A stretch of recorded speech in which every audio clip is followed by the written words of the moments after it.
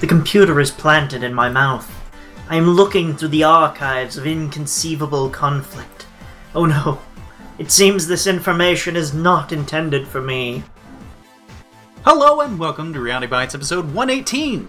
Now with space! Space! I'm in space! For the week of November 4th, 2014, this is Akira Studios production. We are your hosts, Lauren Law, Rofaxen, and Slothin, bringing you the death of space, or a death in space, or space and death, or some combination of death, insightedness, and space. And now it is time to tell you that if you'd like to sponsor this show or any other show made at Kira Studios, you can click on the donation button found at the top of the Kira Studios page. Again, thank you for sponsoring our show. And because it has been some time, I have to say it as well. Time for a bit of banter! So, Rofaxen, it has been a week since we have discussed and or talked about anything. Kind of. Though we tried to talk over the weekend, but it didn't work. Anyway, So, how are you doing and what have you been up to? I'm fine. And I've been playing a little more Agrarian Skies. Of course, there's the Agrarian Skies on the YouTube channel with Slothin and I. Just go to YouTube and search for Rofaxen channel.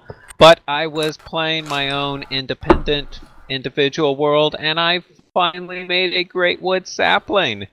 And damn, that was complicated. So I'm actually going to put up a walkthrough for it. It's actually a 3-part walkthrough because I don't want to walk through the Dagon for like 3.5 hours. So they'll be coming up those will be coming up shortly. But yeah, I've been playing probably far too much Agrarian Skies. Other than that, I've been switching launchers for Android because I'm kind of boring, and I switch launchers for Android a lot.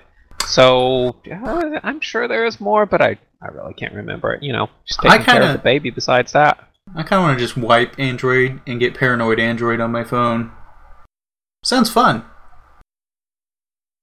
You could. Okay. Certainly something to try. So when you say a great wood, do you mean like the thing that's like 2x2? Yes. Oh, okay. Yes. So you're not talking a redwood. No, a great wood. The magically infused wood. Yeah. Yeah, but you have to get an infusion altar and all this other stuff. And be incredibly careful if you ever get a sapling for a redwood. And be sure to plant it far away from your base. Oh, are those giant trees? Yes. Yeah. There's a Those are world, awesome. My original Sky Factory world is no longer usable because I planted a couple of those, not knowing what they were. Yeah. Then I tried to kill them with lava. That was a bad idea. Yeah, it would be a bad idea. So Since now your there's- platform's made of wood, isn't it? So now there's a mountain. Yeah. Because I then covered the lava with water. It's an interesting multi-tiered mountain cave thing. Oh dear.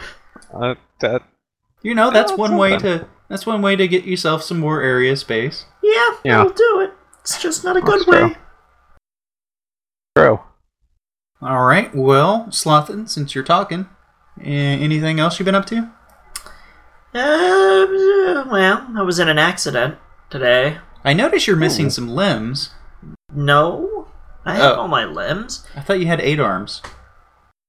No, I 8 arms. That's not the same thing as having 8 arms. I see. No. My cannibalism is not a limb. I'm not a cannibal. That was a joke. But yeah, got whacked in the side of the car by another car's front. Totally not my fault. That sucks. Yeah. I was think it funny, improved. though. I think it improved the car, though. It looks a lot better, streamlined. You know. No. Thoroughly entertaining situation, though. Just yeah, because yesterday I was bragging about how I had not been in any accidents. This is why you should never talk about it. This is why I hesitate to mention anything about my driving. Yeah. Because it really matters. I drive.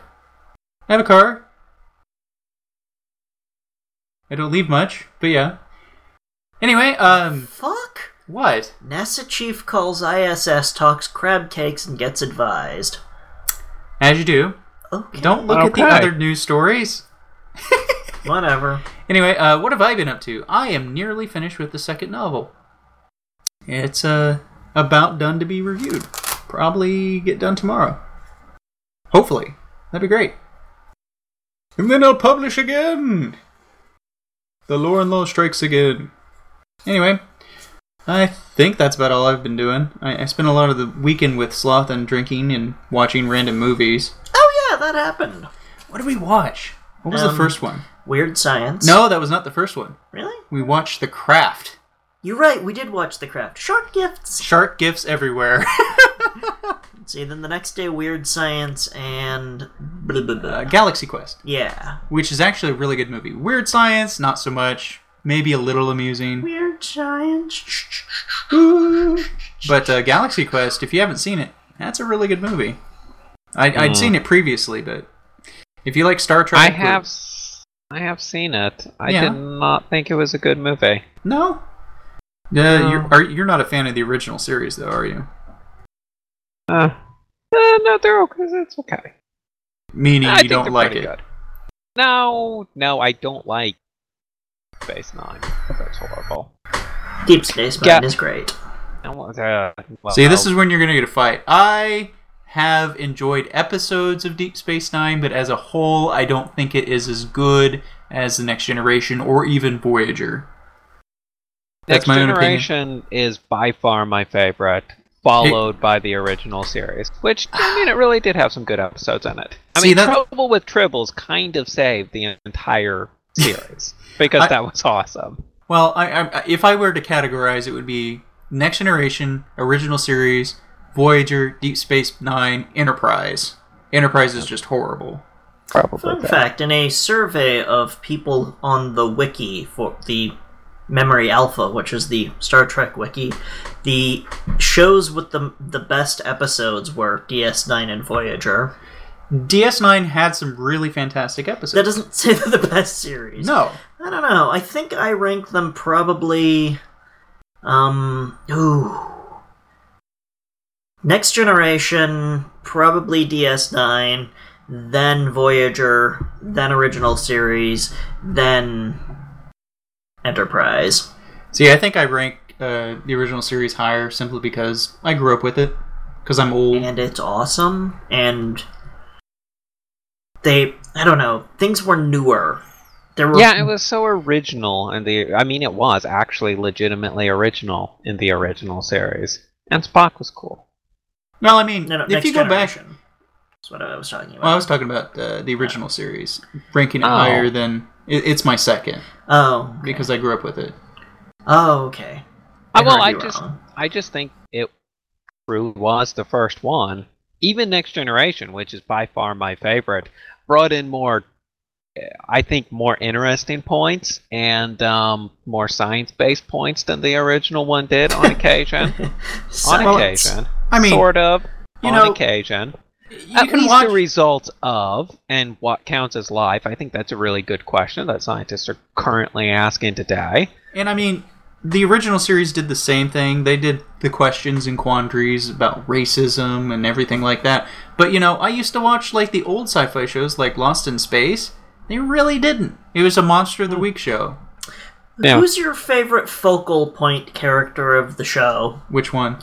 And by that, I mean focal point as in the character that, I don't know, that the heart of the show. Like in the original series, it was Spock. In Next Generation, it was Data. In Voyager, it ends up being Kess and Neelix, but nobody liked them, so they replaced them with Seven of Nine. Yes, they did. In Deep Space Nine, it was Odo. Odo, absolutely. Odo and Quark. Not so much Quark. A little bit of what's his face too. I don't Taylor. I don't think I completely agree. You don't? Just because I don't think Data was the center of the Next Generation. I mean, I'll give you Spock, and I'll bow to your expertise in the other ones because they're all horrible. They're not horrible. I just hate Deep Space Nine. But I don't know if I would say Data was the most focal point character of Next Generation. I thought they did a really good job not having a focal point character. But a lot of the time... You can't say Picard was less important than Data. No. They were all important. However, the majority of the episodes, when they needed to discuss what is a human and humanity. They would talk about it with the other characters, but mostly we would focus on Data and how he interpreted it. Yeah, it's like the way we study humanity by studying lab rats, only in each of the show, the study of humanity was in this character, and because they're not technically human... Okay, so if you're asking about the study of humanity, maybe, but I mean, that does not and that's sum the point up of the all show. of the Next Generation. Okay, the original series is not about Spock, though it is about Spock. It's about the three people friendship of Spock, Bones, and Kirk. That's what that's about. No matter what is happening, it is about one of those three or all together. It's all about friendship. Next Generation, the focal point will go to almost anyone on the ship, which was really cool. But I would say the majority of the time, they did focus on Data. They did do other stories with other people, but a lot of the time it was a Data story, or Data was very important in everything. For some reason.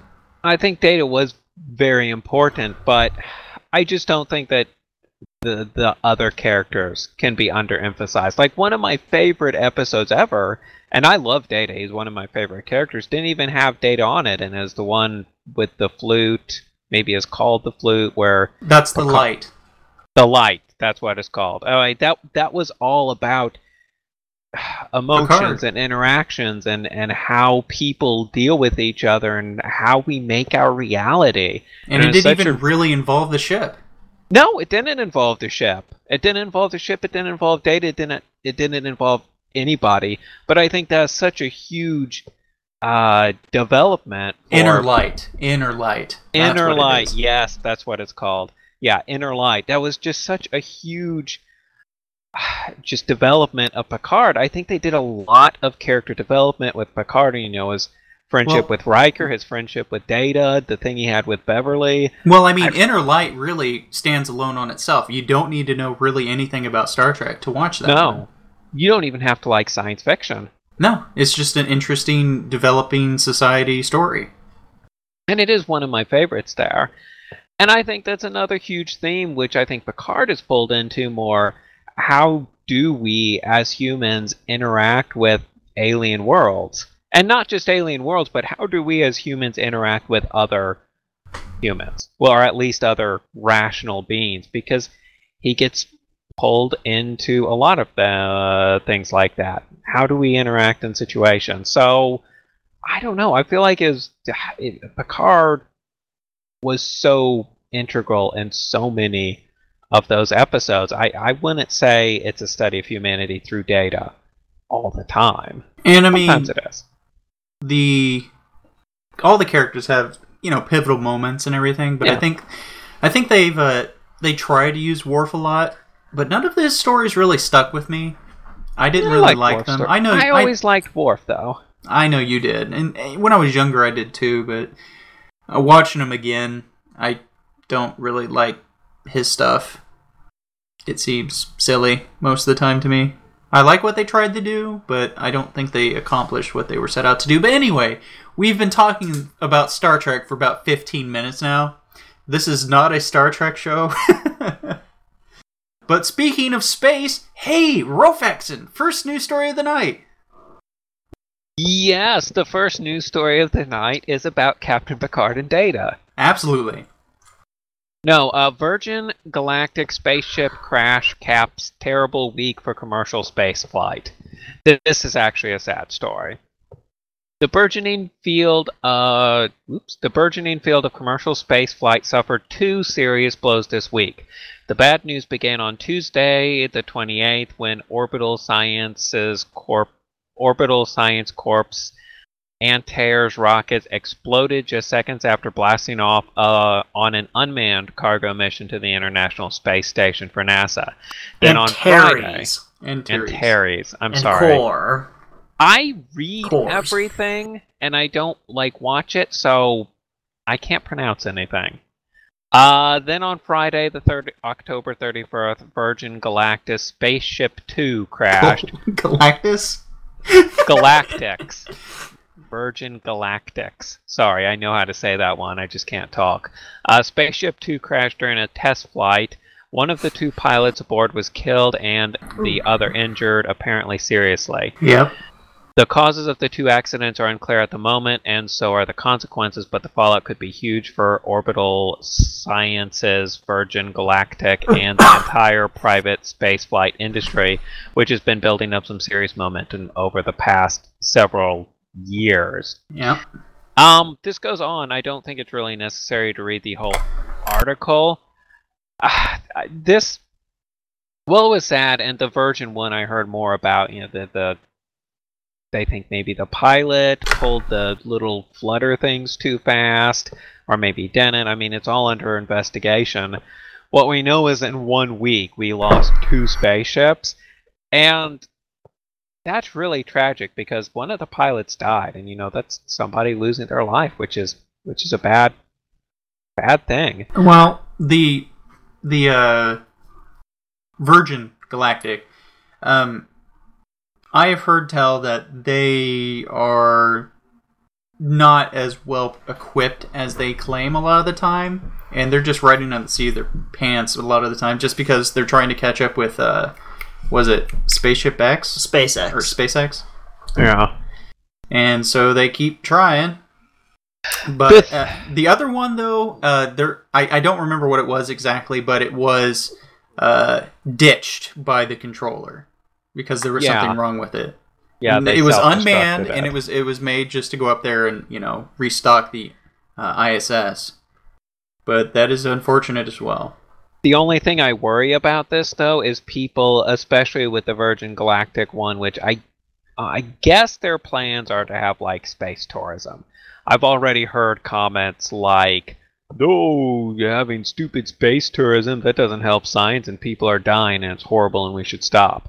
And I feel like there could really be a chilling effect on the market when you see like these 2 spaceships fly up there, and everybody like tries to get laws passed and regulations and everything else because they think that like the private industry can't handle space travel. Well, is not Elon Musk.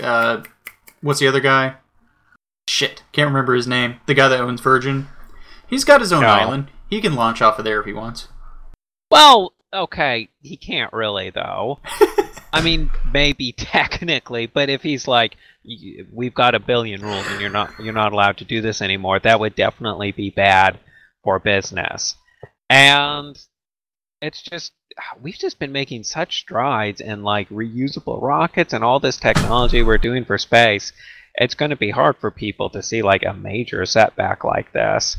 And I think it would be a shame if we sort of just abandoned our desires to go into space because of these tragedies. So I don't know, I'm kind of worried. What do you guys think? Are we going to have a push for like really strict regulations and private industry? Is this, something people are going to say we can't have people send people up into space? We have to have the government do it.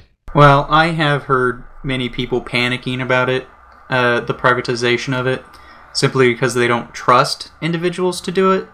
But, individuals put it up even if they're part of a government. It doesn't matter. We can have as much oversight as you want, and problems will happen. We lost people in our space shuttles, the NASA space shuttles. That has happened. Losses happen when we try to go to space. It is inevitable. It is sad, but inevitable. And in every other industry, we have people. That's true as well. But I don't know if authors do or not. We don't seem to, die because of writing. But, it could happen. Just issues, having to do with sedentary lifestyles. This is why I stand up and run and stretch all the time. Well, yeah, okay, you've got a pretty good career to not get killed. But I'm just saying, race car drivers probably get hurt too. Or, people who work in steel industry or stuff like that. Absolutely. And it's unfortunate. It'd be great if every job was safer than it is, but unfortunately it's not. And I don't know, I just worry a little bit that people are really gonna try to get regulation and stuff through, and I think that, like, even Virgin, if it's catering to insane rich people, that still advances the technology, and I like to see more competition. I don't want SpaceX to be the only company that exists. Right, but I mean, even in our fiction that we enjoy so much, is the, in Star Trek, is that a government branch or something? No. Yeah. Or is that privatized? Yeah. No, I don't think it's privatized. Starfleet is a government entity, but there are other people making ships.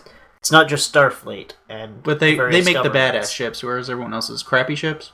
No, the other ships aren't. They quite make as good, ships are they? that specifically shoot things. Most other people are generally making science vessels or freighters. Science vessels and freighters. They're basically get stuff from point A to point B, or put this someplace for a very long period of time and study a very specific phenomena. Though the Starfleet has those science ships. Yeah, basically. I was gonna say. Yeah, has them too. I think it has the lion's share of them. It has the lion's share of, the Federation. I think the Star Trek universe, this utopian... It was written during the time of NASA booming. Yeah, and I think that's very obvious because the Star Trek universe is one where the government becomes ridiculously powerful and uses its power for good, and then everybody else gets trickle-down technology. I don't think that's actually the way it's going to go. I think the privatization of space travel is where we're really going to take off and, let the free market make the decisions of what succeeds and what fails. I think realistically, Star Trek is fiction. I think realistically that's how we're going to get ahead in the whole space travel game. Probably, because you got more minds working on it instead of just one facility doing the lowest bidder kind of stuff. Right. And it's not the lowest bidder, it's worse than that. Whoever your friends is better. Alright, let's move on to the next news story, which is me. It says, NASA finishes building its Mars-bound Orion spacecraft. So, yay! A happy news story, right? Yes! Humanity is one step closer to reaching Mars. NASA finishes up its Orion spacecraft Thursday and is prepping for a test flight on December 4th. When Orion launches in December aboard the Delta 4 heavy rocket, it will complete a 4.5-hour to-orbit test flight. The flight will really put Orion to the test. NASA says the spacecraft will return to Earth at speeds of more than 20,000 miles per hour. Those speeds will generate temperatures up to 4,000 degrees Fahrenheit, the agency says. In the future, missions Orion will be used as part of NASA's Space Launch System, the world's most powerful rocket. The SLS will be the vehicle of choice to take astronauts to an asteroid and onto Mars. This is just the first of what will be a long line of exploration missions beyond low Earth orbit, and in a few years we will be sending our astronauts to destinations humans have never experienced, said Bill Hill, a Deputy Associate Administrator for Exploration System Development. For those of you who might like a hands-on look at Orion, NASA has put together a printable kit for creating a desk model of your own. Finally, don't forget to sign up and have your name aboard on the December 4th test flight. Ha ha ha! Yeah. So, yay. NASA seems to still be pushing forward, which is great. Oh, I think that's great, because the original plan is to send it to Mars, right? Well, so far we're testing it, but it looks like it said to an asteroid and then on to Mars. So eventually we'll get... And I can't help but think it's because of this SpaceX initiative that they're going to be on Mars that the government's kind of like, oh, hey, don't forget about us. We don't want to be left behind. Instead go ahead, Slothin. I was going to say, instead of a race with Russia, it's a race with the market. Yeah. It is, and that's great. I mean, I don't know who's going to get there first, and it really doesn't matter.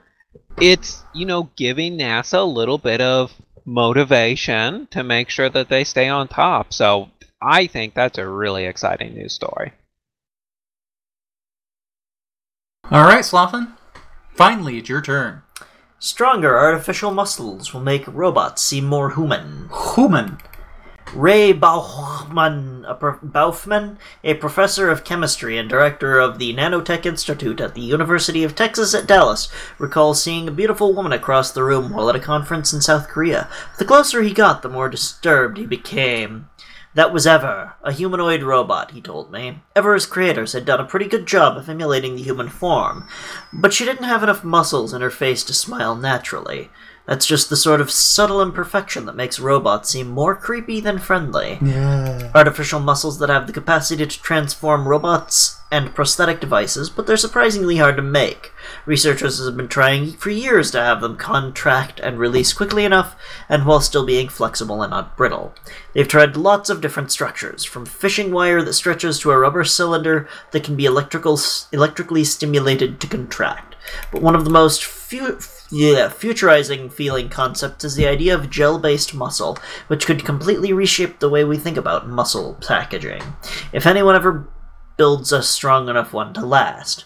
Japanese researchers published a study earlier this month in the journal Nature Communications about a new hydrogel, or a network of synthetic molecules that can expand by absorbing water. What they say could be used as an artificial muscle even if they're not ready to be implemented in the field.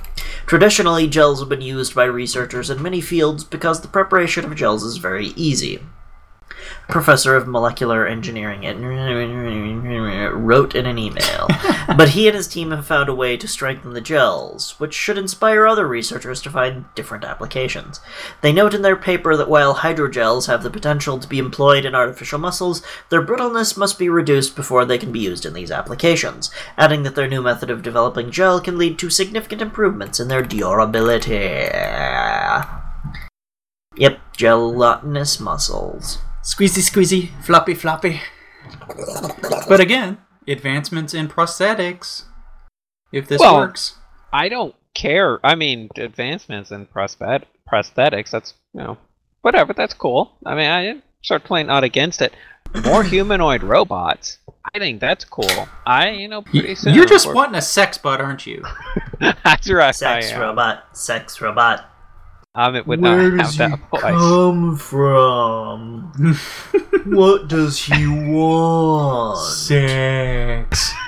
He'll hump the bars. Okay, we can stop. But seriously, I think the idea of more human-looking robots is pretty cool. And that means they can replace humans easier for jobs that we don't want to do, it's cheaper to have them used, which means more people will be out of jobs. Think about the service. Oh, we'll make new jobs. That's what they always say. There's like a generation gap. Do. There's going to be a generation gap, and as the process quickens to replace humans, less and less jobs will be had. Well, we've had this argument on Reality Bites. I don't know the episode, but listen to all of those and you can find it. I think that we will find new things that we want to do and can make into jobs. But I like my job, but it's not paying that well, I'm saying. And you're probably not going to get a machine to replace that. Yeah, you will. They already have machines that are writing articles. I think that's so cool. And, this could be the next teller at, what are they called? Cashier at Starbucks. She could be friendly, barista. Have a nice smile. Barista, yeah, that's what they prefer to be called. I call them cashiers. And it's very insulting. I'm a very mean-spirited person. No, but it could be the next barista at Starbucks. She's got a nice smile. She's always there, on time. But she has no lower half, so... No, that would be weird. No, because, you could even see her walking around and grabbing... You have to walk around and grab the coffee. It makes it feel more human. It would just be easier to project a person behind there on a screen and have them look like they're walking around making you coffee and it's just being made by machines and they place it in front of you when they're done. Yeah, that's what I was going to say. The thing is, I think a robot that you could have a tactile experience with would be... No, I'm not talking about sex. I'm not talking about sex bots. But there's a lot of very subtle tactile movements. The person at Starbucks hands you a coffee and you pick it up and that's a thing. And I just think, and she could go and clean the and see this. I think robots are going to be close to people because I'm referring to this theoretical robot with a human pronoun. But she could clean the seating area too, because that's something a barista has to do. I think it's really exciting that we are getting to the points where we could talk to robots, because AI is going to come along and it's going to be really good eventually. It sucks now, but when it does, there will be a huge barrier because we don't want to talk to the weird, creepy robot thing, and this gets over that hurdle. So I think this is exciting technology. I'm amused how you keep calling the servile robot female. Oh man, you're sexist. I refer to most what would it be called? Random people in hypothetical situations as female. So you're sexist towards men. No. Yes, I'm sexist towards men. That's a huge problem in the world. All of his hypotheticals are women. You know what that says about him? No, I don't. Yeah, what? What? That all of his hypotheticals are women. Haha, I just got it. It just says that. All right, well, I suppose we should move on to the next one, and it is yours, Rofexin. How is it? A single fiber strand could carry the world's internet traffic. That's a lot. Researchers in the U.S. and... I almost said researchers in the U.S. and Neanderthals. And Neanderthals. Researchers in the U.S. and Netherlands have managed to transmit data at 255 Tbps. Terabytes per second. Terabytes per second? Really? 255 terabytes per second. Wow. Across a single strand of fiber cable over a kilometer, about 2,500 times faster than any commercial fiber. Wow. They used a so-called multi-core cable with 7 separate channels, but the hardware alone didn't account for the speed. They also squeezed 50 carriers down to 7 cores, cranking each one up to 5.1 terabytes per second, using spatial multiplexing. None of that tech alone is new, but the net result of that was 255 terabytes per second. 31.8 terabytes per second. What? That doesn't make any sense. That doesn't make sense. I don't know. Not enough to handle the world's peak internet traffic, according to Extreme Tech. Hold on. A single fiber strand could carry the world's internet traffic. Yeah, not enough to handle the world's peak internet traffic. Alright, just making sure I read that right. Don't expect a speed boost at home anytime soon. There's no way to mass produce the cables yet. Of course. Current infrastructure, well, they'll get around that. And current infrastructure wouldn't support it anyway. That's a huge one. But at least you can look forward to a day when you could download all 317,060 movies in the IMDb in 2.5 hours. You can't download movies from the IMDb. Yeah, you It's can't. just stupid. They're listing... I know, But being the a smart ass. IMDb paid them. The movie download system didn't. Oh, Alright, that's cool. That's neat. It's kind of mind-boggling because I'm getting like horrible internet traffic. I can't even imagine a terabyte connection speed. No, that'd be crazy. 55 terabytes, ridiculous. All That's right. cool. Next news story then. DNA can carry current, a promising step forward or toward molecular electronics. The promise of molecular electronics gets hoisted up the flagpole periodically, but now an international team of researchers based out of the Hebrew University of Jerusalem claim to have made a breakthrough with DNA molecules that they believe may be the most significant development in the last decade of molecular electronic research. They didn't have a comma. In research publishing in the journal Nature Nanotechnology, an international group of researchers hailing from Cyprus, Denmark, Italy, Spain, and the United States has demonstrated that the electric current can be transmitted through long DNA molecules. They believe that this demonstration could lead to development of DNA-based electronic circuits. Much research has focused on making DNA circuits. For instance, scientists have explored schemes in which DNA would serve as a kind of circuit board or scaffold for precisely assembling electronic components at resolutions as small as 6 nanometers. But so far, it's all been without much success. DNA was thought to be a promising basis for molecular circuits because of its ability to self-assemble in various structures. But a big stumbling block has been that no one has been able to measure reliably or quantitatively the flow of current through a molecule. While other research has been able to produce transport measurements of currents through DNA, the results have appeared contradictory at times because of the differences in measured molecules and experimental setups. In the latest work, the researchers were able to measure reliably and reproducibly currents ranging from tens of picoamperes picoamperes. to more than 100 PA over a distance ranging from tens of nanometers to more than 100 nanometers.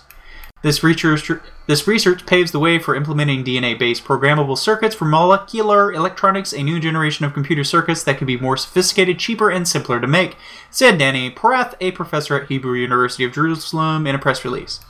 While there is no doubt an important development, there are still huge obstacles that remain for molecular electronics to ever be realized.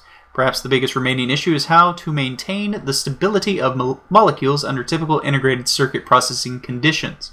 In particular, the propensity of direct vapor depositions of metallic electrodes onto molecules to result in shorts.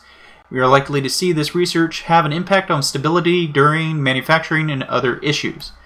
If you just put it in a vacuum-sealed container, maybe?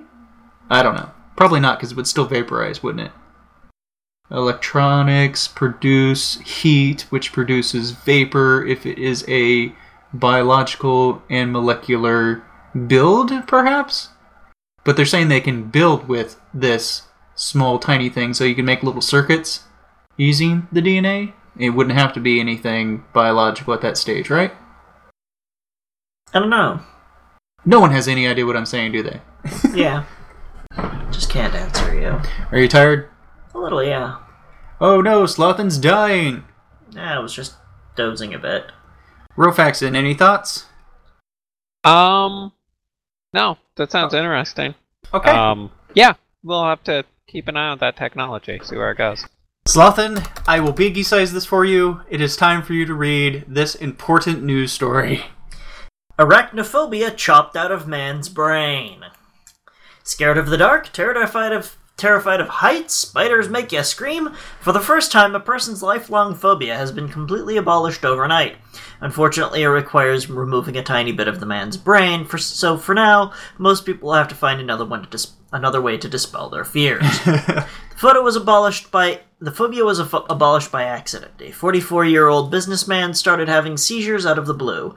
Brain scans showed he had an abnormality in his left amygdala, an area in the temporal lobe involved in emotional reactions.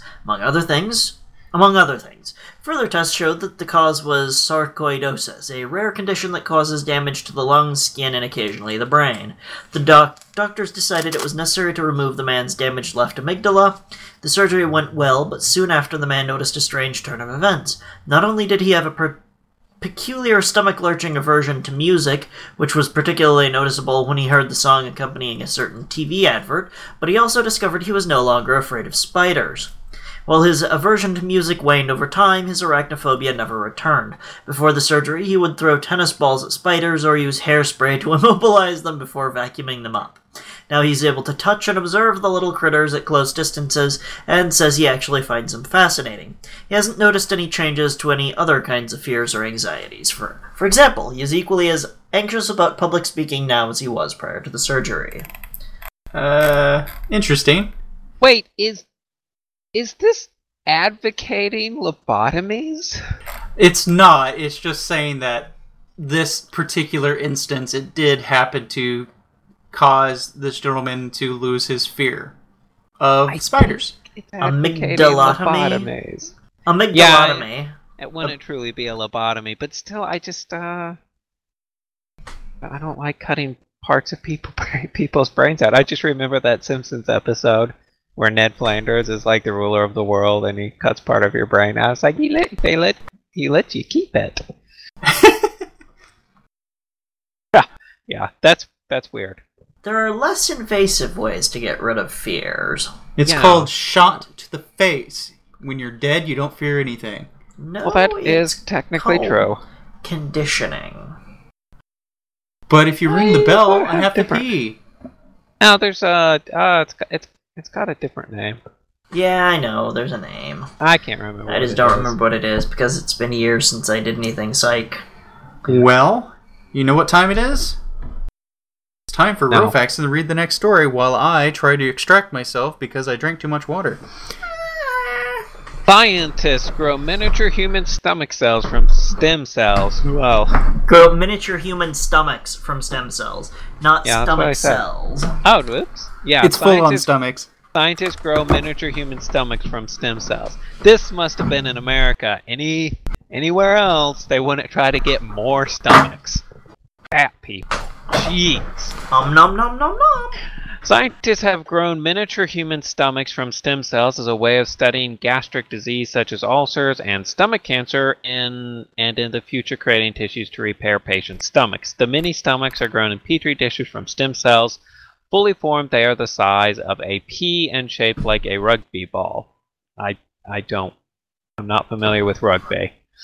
They are hollow with an interior lining that is folded into glands and pits like a real stomach. I assume that's what a rugby ball looks like as well. It's full of glands and pits like a real stomach. I assume. I don't watch sports ball much, so... Crucially, the researchers found that the miniature stomachs, known as gastric organoids, respond to infection very much like ordinary human stomachs. There hasn't been any good way to study human stomach diseases before because animals just don't get the same diseases, said James Wells, director of the Pluripotent Stem Cell Facility, Cincinnati Children's Hospital Medical Center. I told you, as in America, only here would we make more stomachs. Who led the research which is published in Nature. Human gastric diseases are associated with chronic infection by the bacterium Helicobacter pylori. Half the world's population is infected with the bug, which can be picked up from food. Although most people do not show symptoms once the infection is present, up to 20% of carriers will develop gastric ulcers during their lifetimes. Around 2% will develop stomach cancer. In developing countries where H. pylori infection is more prevalent, gastric cancers are the second leading cause of cancer-related death. Having grown the mini stomachs, the researchers then injected them with H. pylori in animals. H. pylori has little effect and disease does not follow, but in gastric organoid, the invading bacteria behaved as if it were in a real human stomach. The bacteria began injecting their proteins into their surrounding cells and started to multiply. This is the hallmark of infection, said Wells. We can now very effectively study the bacteria and how it generates diseases. This has never been possible before with human tissue in vitro. In vitro means outside of the body. In vivo means inside the body. Good to know. Thank you. This is not the first time that miniature organs have been grown from stem cells. In 2013, scientists grew miniature kidneys and successfully transplanted them into a rat. Replacement windpipes grown from stem cells on lab-made scaffolds have also been grown and transplanted into patients. The stomach researchers are now investigating whether their techniques can be used to grow replacement stomach tissue for repairing ulcers, which are effectively holes in the stomach's lining. The technique which the team is testing on mice involves growing a suitable piece of replacement tissue and surgically introducing it to patch the hole. Growing the gastric organoids is the accumulation of 3 years' work. It was not easy to learn how to generate these mini stomachs, but now we know how. It's quite straightforward. I'm expecting that will become a widely used technique, said Wells. Yeah, that should be an it. Also, it's a culmination, not cumulation. Culmination of 3 years' works. Okay, well there 3 you go. 3 years' work. Expecting that will become.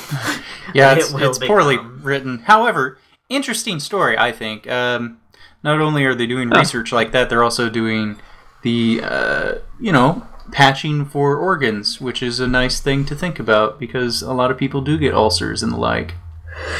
That's true. That helps people. It's always good. And the idea of growing tiny little kidneys is fun, because you could, grow a bunch of tiny little kidneys. I have a bunch of kidneys in me. You need a kidney transplant? Have 50. Oh my god. Why does your back look so bumpy?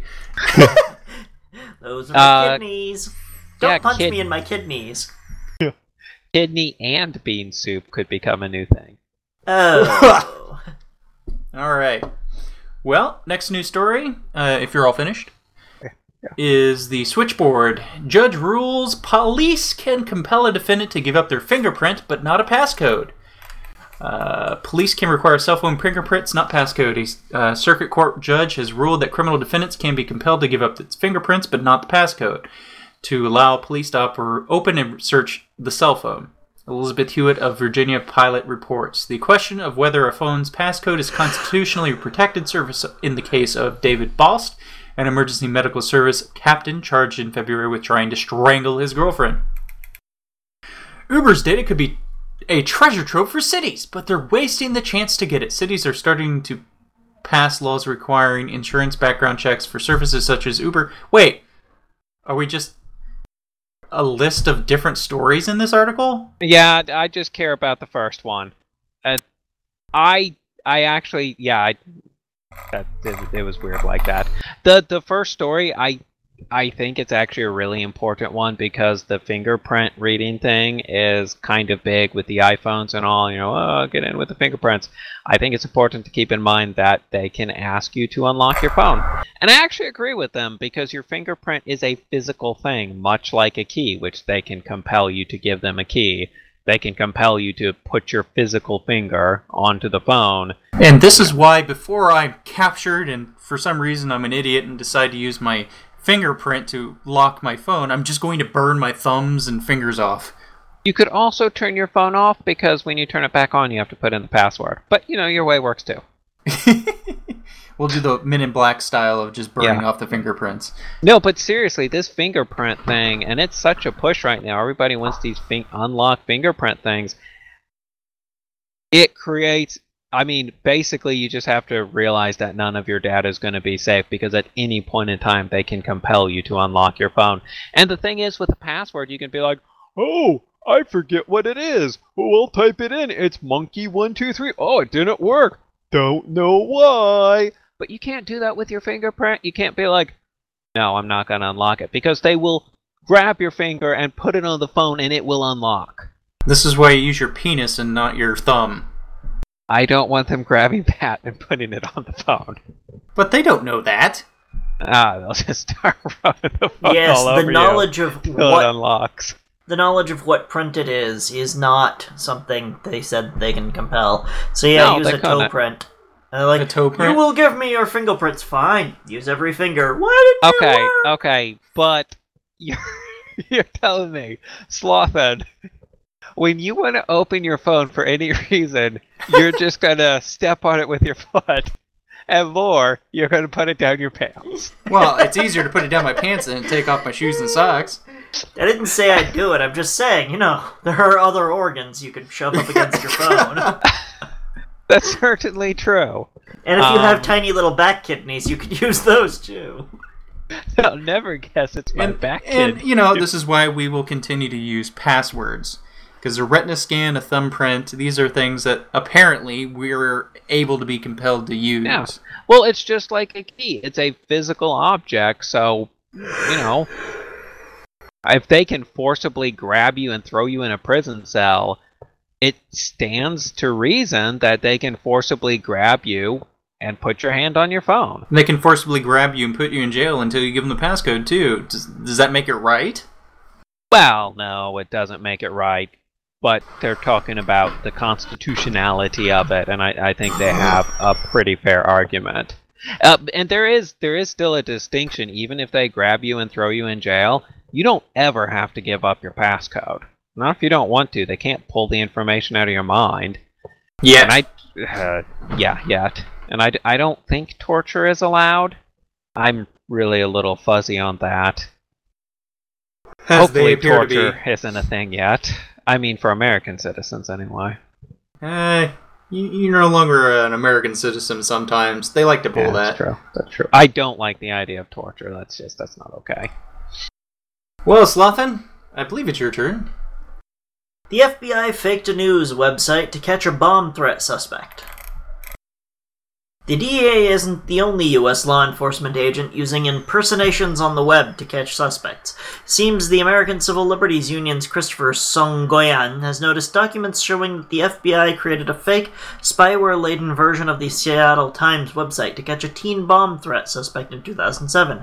When the teen clicked the link to check out an equally fake Associated Press story, the hidden software installed itself and sent both the target's computer the target computer's location and its internet address to the officers. As you might gather, both civil liberty advocates and media outlets are furious. How does this FBI not effectively conducted a phishing attack, and neither the AP nor the Times appreciate having their names and likenesses used without permission. Now, how did they send an email? Because otherwise people are going to go to the website and find that and get spyware on their system too. Sorry, continue to read. Hopefully they'll enlighten us. The FBI is defending its use of the tactic. It claims that it only resorts to these fake sites in very rare circumstances, where it's likely to eliminate a threat, and it notes that the Times trickery ultimately led to a conviction after the culprit pled guilty. However, all it's saying is that the ends justified the means. This isn't really a defense of the act itself, which has its share of ethical and legal problems. For any civilian, running a phishing site would be a criminal offense. Also, the warrant request only said the FBI would install the software through communication, not that it would imitate others to achieve its goal. There aren't any signs of impending investigations into the case. The revelation certainly won't improve the FBI's chances of getting mandatory backdoor access to Americans' devices. It doesn't say how they did it. If they sent an email that had a news article that the kid clicked on, it could have been a link to anywhere, that's fine. I don't see how... Whoa. Hold on. That's not fine. No. I'm not saying it's fine. Okay. That makes sense, okay? Well, they said only phishing attack, so that's my guess. Otherwise, anybody clicking on that is going to give access to FBI. It's hard to say what happened. The story is kind of bullcrap. I mean, it just irritates me because how does the FBI have the right to, without permission, pretend to be the New York Times, Seattle Times, whoever it was? I think it's the Seattle Times. Seattle Times. How do they have the right to be like, oh, we're the Seattle Times? Anyone else does that, it's highly illegal, as it should be, because, that's fraud. But and they're like, oh, is there going to be an investigation? Nah, we're good. We got a conviction. It's fine. You can't do that. The link was sent to the suspect's MySpace account. Oh God! Okay, it was he 2007. Oh, it was 2007. Still 2007. He loses points for being on MySpace. The guy may have been, he's a bomber. I'm not defending the guy they were targeting in the case. Yeah, he was a bad guy. It's good they caught him. Bomb threatener. Okay, I don't know the story. I'm just saying it doesn't matter if the person was really a criminal or not. They impersonated, a major newspaper. You can't go around saying you're somebody that you're not. And if I did it, which I wouldn't because I don't want to be the Seattle Times, I'd go to jail. And how's it okay to just be like, oh, we're the FBI, so what? We're above the law? We can impersonate people now? That's okay? That's a thing? Ugh.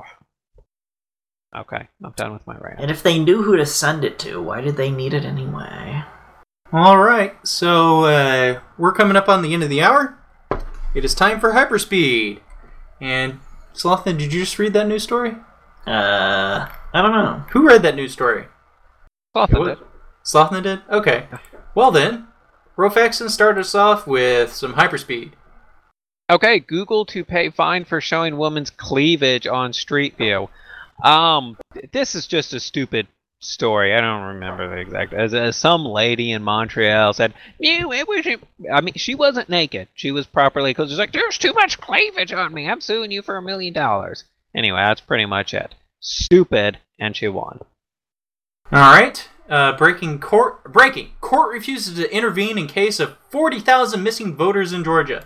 Basically, the voter registrations, they went missing. So these people are no longer registered to vote. It's kind of pertinent since today, as we record it, it is voting time. But yeah, that's fine. Let's not research that. And this was posted on October 28th, so it's a little older. And maybe I should have brought it up earlier, but still, that's frustrating. Exclusive! Evil body snatcher dug up my little girl's murdered body, mummified her corpse, then taunted me for 10 years. Grieving mother relives nightmare of seeing beloved daughter turned into a human doll. 10-year-old Olga was murdered, then body stolen from a hole in her coffin. Mad loner Anatoly Moskvin then turned her into a doll wearing lipstick.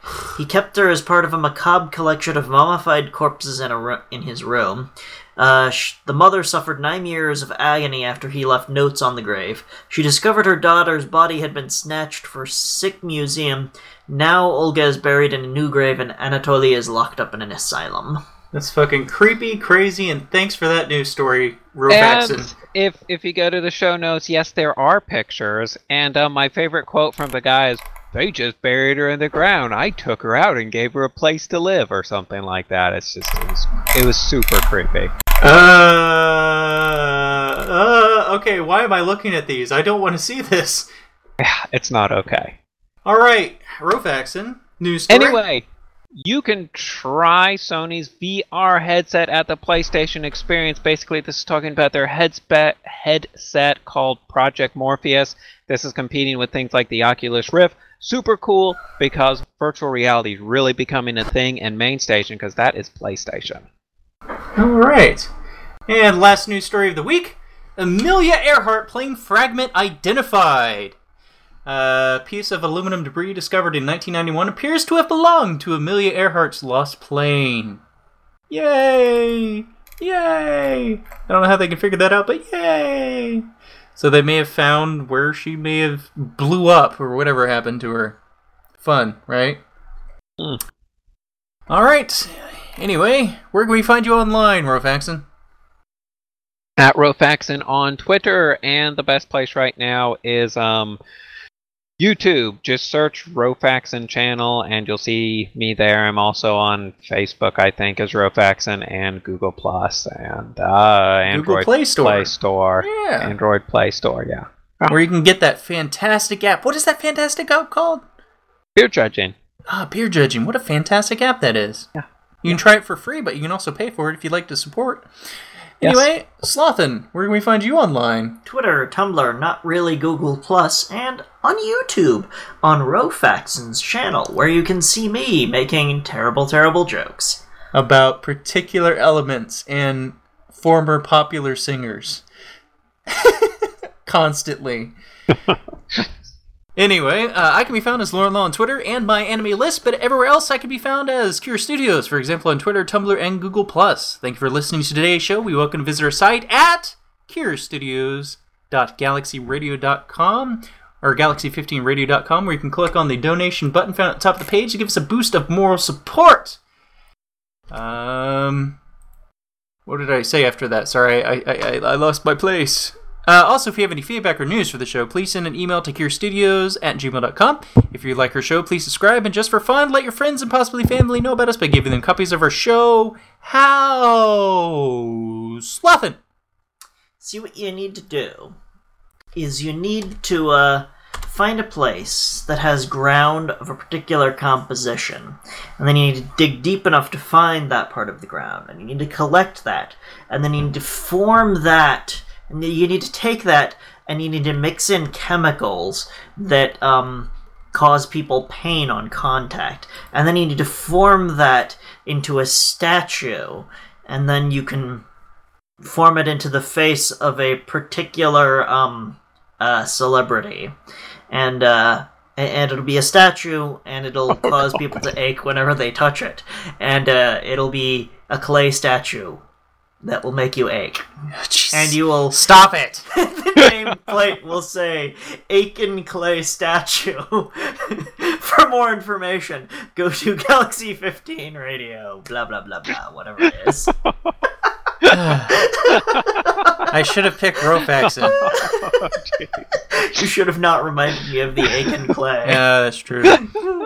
Anyway, the opening song is Black Runners by Spleen, which can be found on Jamendo.com, and today's closing song is Outer Space Cruella by Sand Nash, which can be found on SoundCloud.com. We leave you now to duct tape rockets to your heels and fly into the night like a German dynamo. 9875431. Blast off.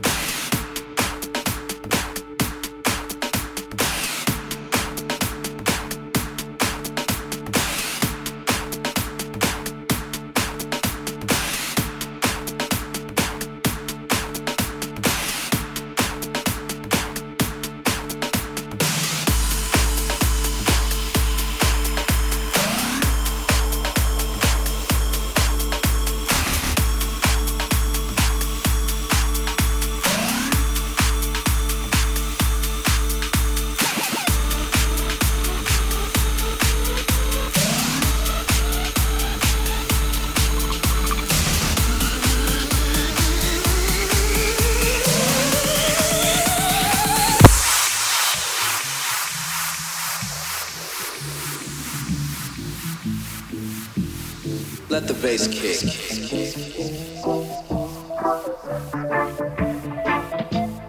I'm gonna send it to outer space to find another race.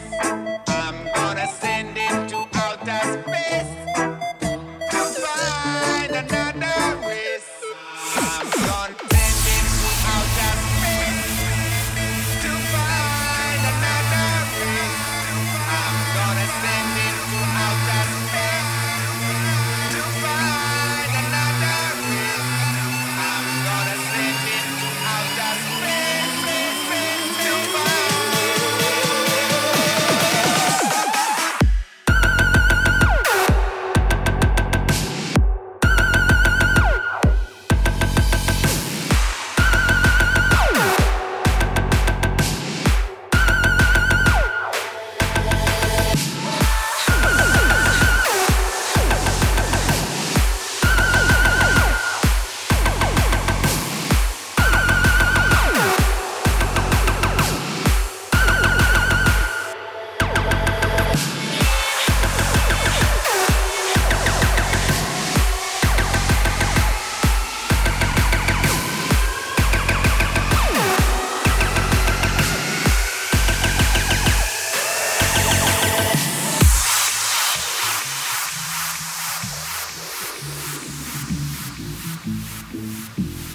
Let the bass kick.